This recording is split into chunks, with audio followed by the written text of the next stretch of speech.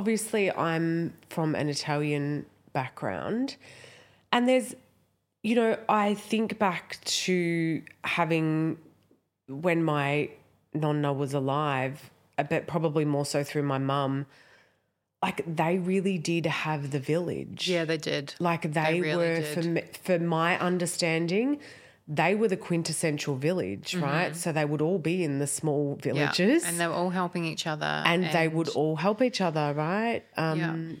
So, you know, for me, even though I had my experience postpartum, it was still, you know, my mum was there pretty much every day cooking.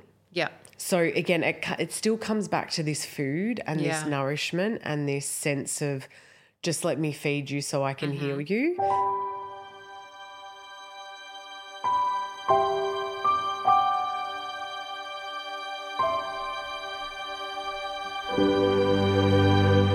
So previously on No Place Like Home, we were chatting with the beautiful U-Fhern and her confinement experience, which kind of got us thinking, didn't it, Jess, about what other cultures do, how do we benefit, how do we add value to women of this society and culture around us and the community.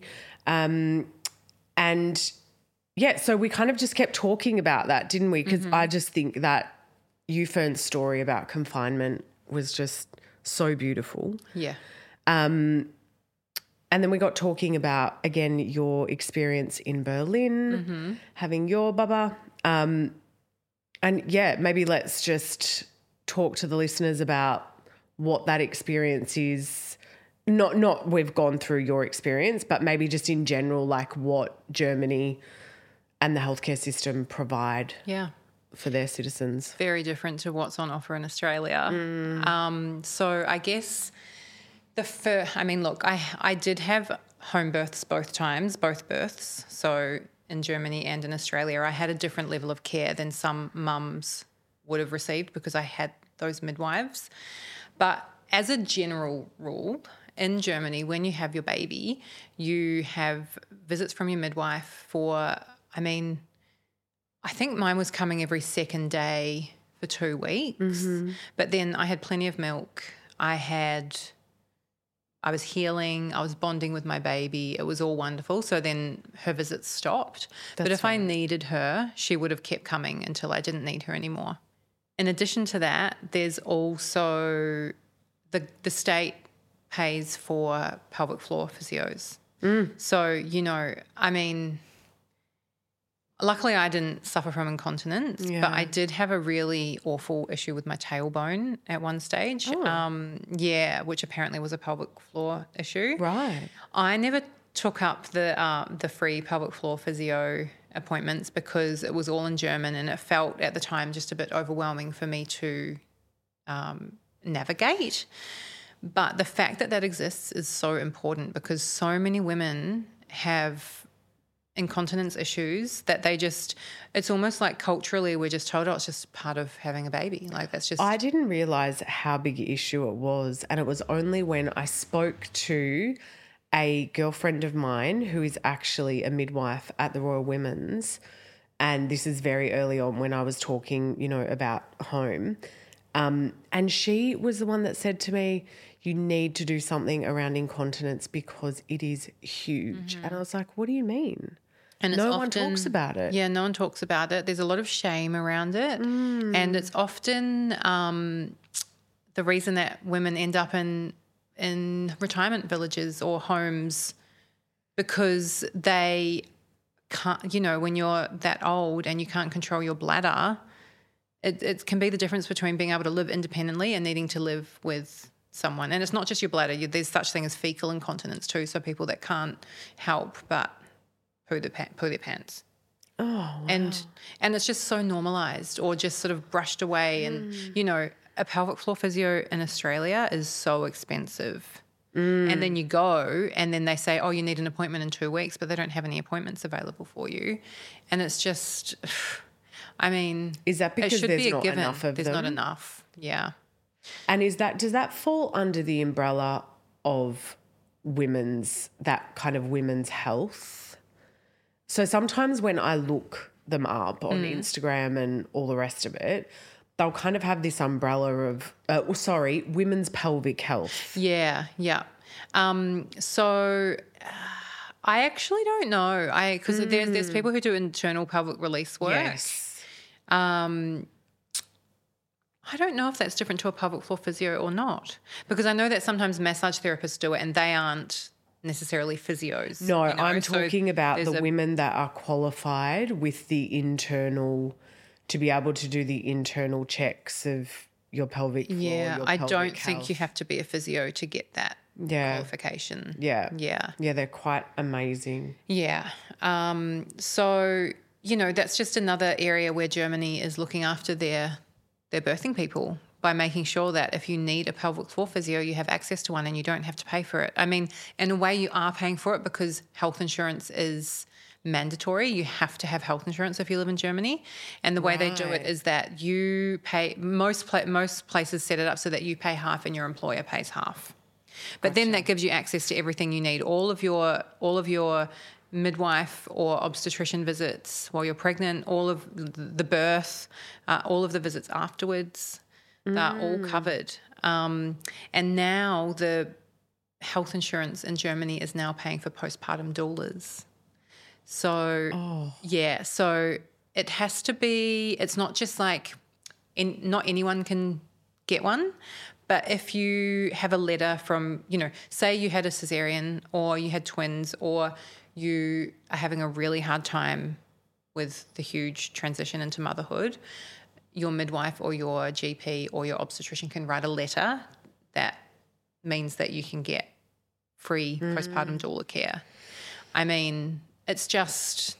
So it's like the equivalent of if the government actually put postpartum care on Medicare. Yeah, exactly. Yeah. Yeah. Mm-hmm. Which is what we'll and the private health funds also started covering it. That would be nice. I mean, no one's looking at how much money it's saving them, Well, this was a huge part of the research that I was doing in the interim when I started speaking to investors and philanthropists and all the rest of it, is that the saving of actually front-ending preventative care in postpartum as opposed to the recovery care after someone's been diagnosed with postnatal, they're the numbers that we're trying to affect as well with this preventative care. But it's like something in the order of, I think, over the lifetime. So when they say lifetime, I think it's 7 years of a child. Across Australia was like $73 billion. Wow. That's a significant amount of money. Yeah, it's huge. Mm-hmm. Yeah. So another big factor, I think, and this doesn't really play into postpartum care so much, but I think it's really a really interesting point, is when you have a baby in Germany, you get Elterngeld, so parent money, for the first year of your baby's life. So it's like being on maternity leave for a year. Oh. And they don't pay your full wage. They pay, there's a minimum wage, there's a minimum amount, and then they will pay, I think it's up to 75% of your wage. I'd need to check. It's been a long time. So does that supersede, so you know how here we have maternity leave and the government pays for whatever it is. However many weeks. It's changing. Remember now. Yeah, because it's probably changed. But so is it like that equivalent, but they stretch it out for a full year? Yeah. And also in addition to that, you get Kindergeld every month until your child is 18 or until they move out of home. I mean, it's just, finances are so important. We take such a massive pay cut when we become parents, and just having that support from the government so that we can thrive and take care of ourselves and take care of our kids and not have to be stressed about money. What a different world. I know. The problem is though, when I feel like we're speaking to these people in systems and government, and particularly here in Australia, we're trying to with the presence of home and this podcast, we're trying to flip the narrative from, the birth pregnancy story to your postpartum, similar to what U-Fhern said, Yeah. And I think it's so beautiful and so true about the first 40 days being the representation of your next 40 years. Yeah.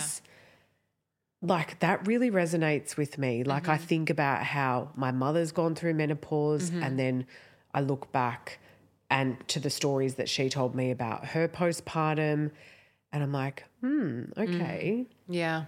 And then knowing other women that had, they rested for their postpartum period and then how that looking at their menopause experience, it's like, oh no, I didn't have hot flushes. I didn't. And look, there's a gross generalization on that as well and everyone's different, but it kind of does resonate that if we just look after ourselves, it permeates. And I mean, so my postpartum experience with Jude, as we've discussed, was quite different because I was living here. I did still get very good care, but it's so different to what you have access to in Germany.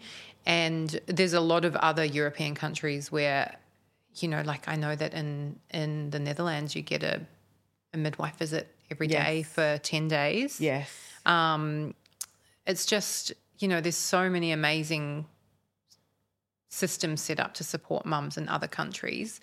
Did you, speaking of traditions, was there anything from your culture that you brought into your Well, I was just postpartum? thinking about that, and there's probably, obviously I'm from an Italian background, and there's, I think back to having, when my nonna was alive, but probably more so through my mum, like they really did have the village. Yeah, they did. Like they really were, did. for my understanding, they were the quintessential village, right? So they would all be in the small villages. Yeah. And they were all helping each other. And they would all help each other, right?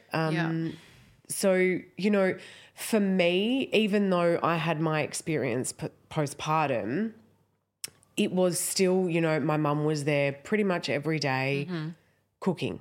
Yeah. So again, it still comes back to this food and this nourishment and this sense of just let me feed you so I can heal you. Even now we still sit around the table and for some reason Italians just think we all need to heal each other at the same time even when we're 40 years old by eating. But, it is I always had mum there, cooking for me and, and even my mother-in-law, like now even, her vegetable garden is the most incredible thing. And she's constantly picking food and bringing it over, so that nurturing of food, I think, was my constant in my postpartum experience. And that cultural thing that was passed down. Yeah, and obviously that will shift and change for me with my children. Well, only because of, I think. They'll be staying at home. Well, I hope so. They won't. They'll be asking for me. I'll be like, no, I'm going to help other women.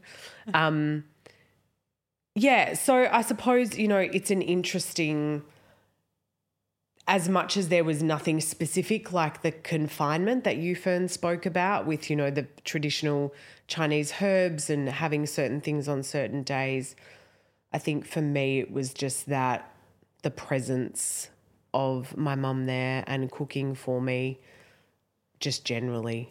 And I just want to use this conversation as a moment to share with people that if you're listening on Spotify, there's a question box. I only just found out about this. So if anyone has any questions for us, or if anyone wants to share with us what traditions they brought from their own cultures that they integrated into their postpartum, or, if like me, you gave birth in another country and the way you were treated was vastly different to how you were treated here or how mums are treated here, we would really love to hear about other people's experiences. So, yeah, I think one of the most important things for us to do when caring for new mums is to provide that space, support and encouragement for you to feel empowered in making those choices that you want to make for your family. And that includes embracing tradition and culture, whatever its benefit is, as long as it's, you know, caring for the mother. And if we can integrate all of those things into a space like home, or even you just now, you know, if you're really new to postpartum and you're listening to this and you're thinking, I don't have any support, you know, you might be an expat, you know, this is something that is really big as well. You know, what are these little things, you know, go and jump on the Ilan House of Wellness and, you know, buy a beautiful tea for yourself, or buy the soak, or you know, say no to that social engagement that you've been invited to 2 days after your baby's due date, and instead feel zero guilt for staying at home and resting with your baby. Yeah. All of those beautiful things. I think what we're hoping to do as well on the podcast is really talk to women from all walks of life, all cultures, all ethnicities, all diversities, to also get really beautiful snippets like U-Fhern did with us, just that beautiful little insight into what their traditions are, what their thoughts are. What worked, what didn't. And how we can all take those beautiful little pieces of all of that and how do we integrate that into our lives. I mean, obviously, you know, I'm constantly researching all of these things, thinking about how we can bring it into the space of home. But I think every day it's important, as we're releasing these podcasts, for us to really be able to enhance the current experiences for women and them in their postpartum journey. This podcast represents the opinions of our hosts and their guest speakers. Views and opinions expressed in the podcast are our own and do not represent that of our places of work. This podcast is for informational purposes only, and content here should not be taken as medical or professional advice. Please consult your healthcare professional for any personal recommendations and medical care. While we make every effort to ensure that the information we are sharing is accurate based on the best available information at the time of recording, we welcome any comments, suggestions or feedback via our website contact form, home.com.au/contact. Names and details of personal experiences may have been changed to allow for anonymity and privacy. To join the conversation, join us on social media at Home Postpartum.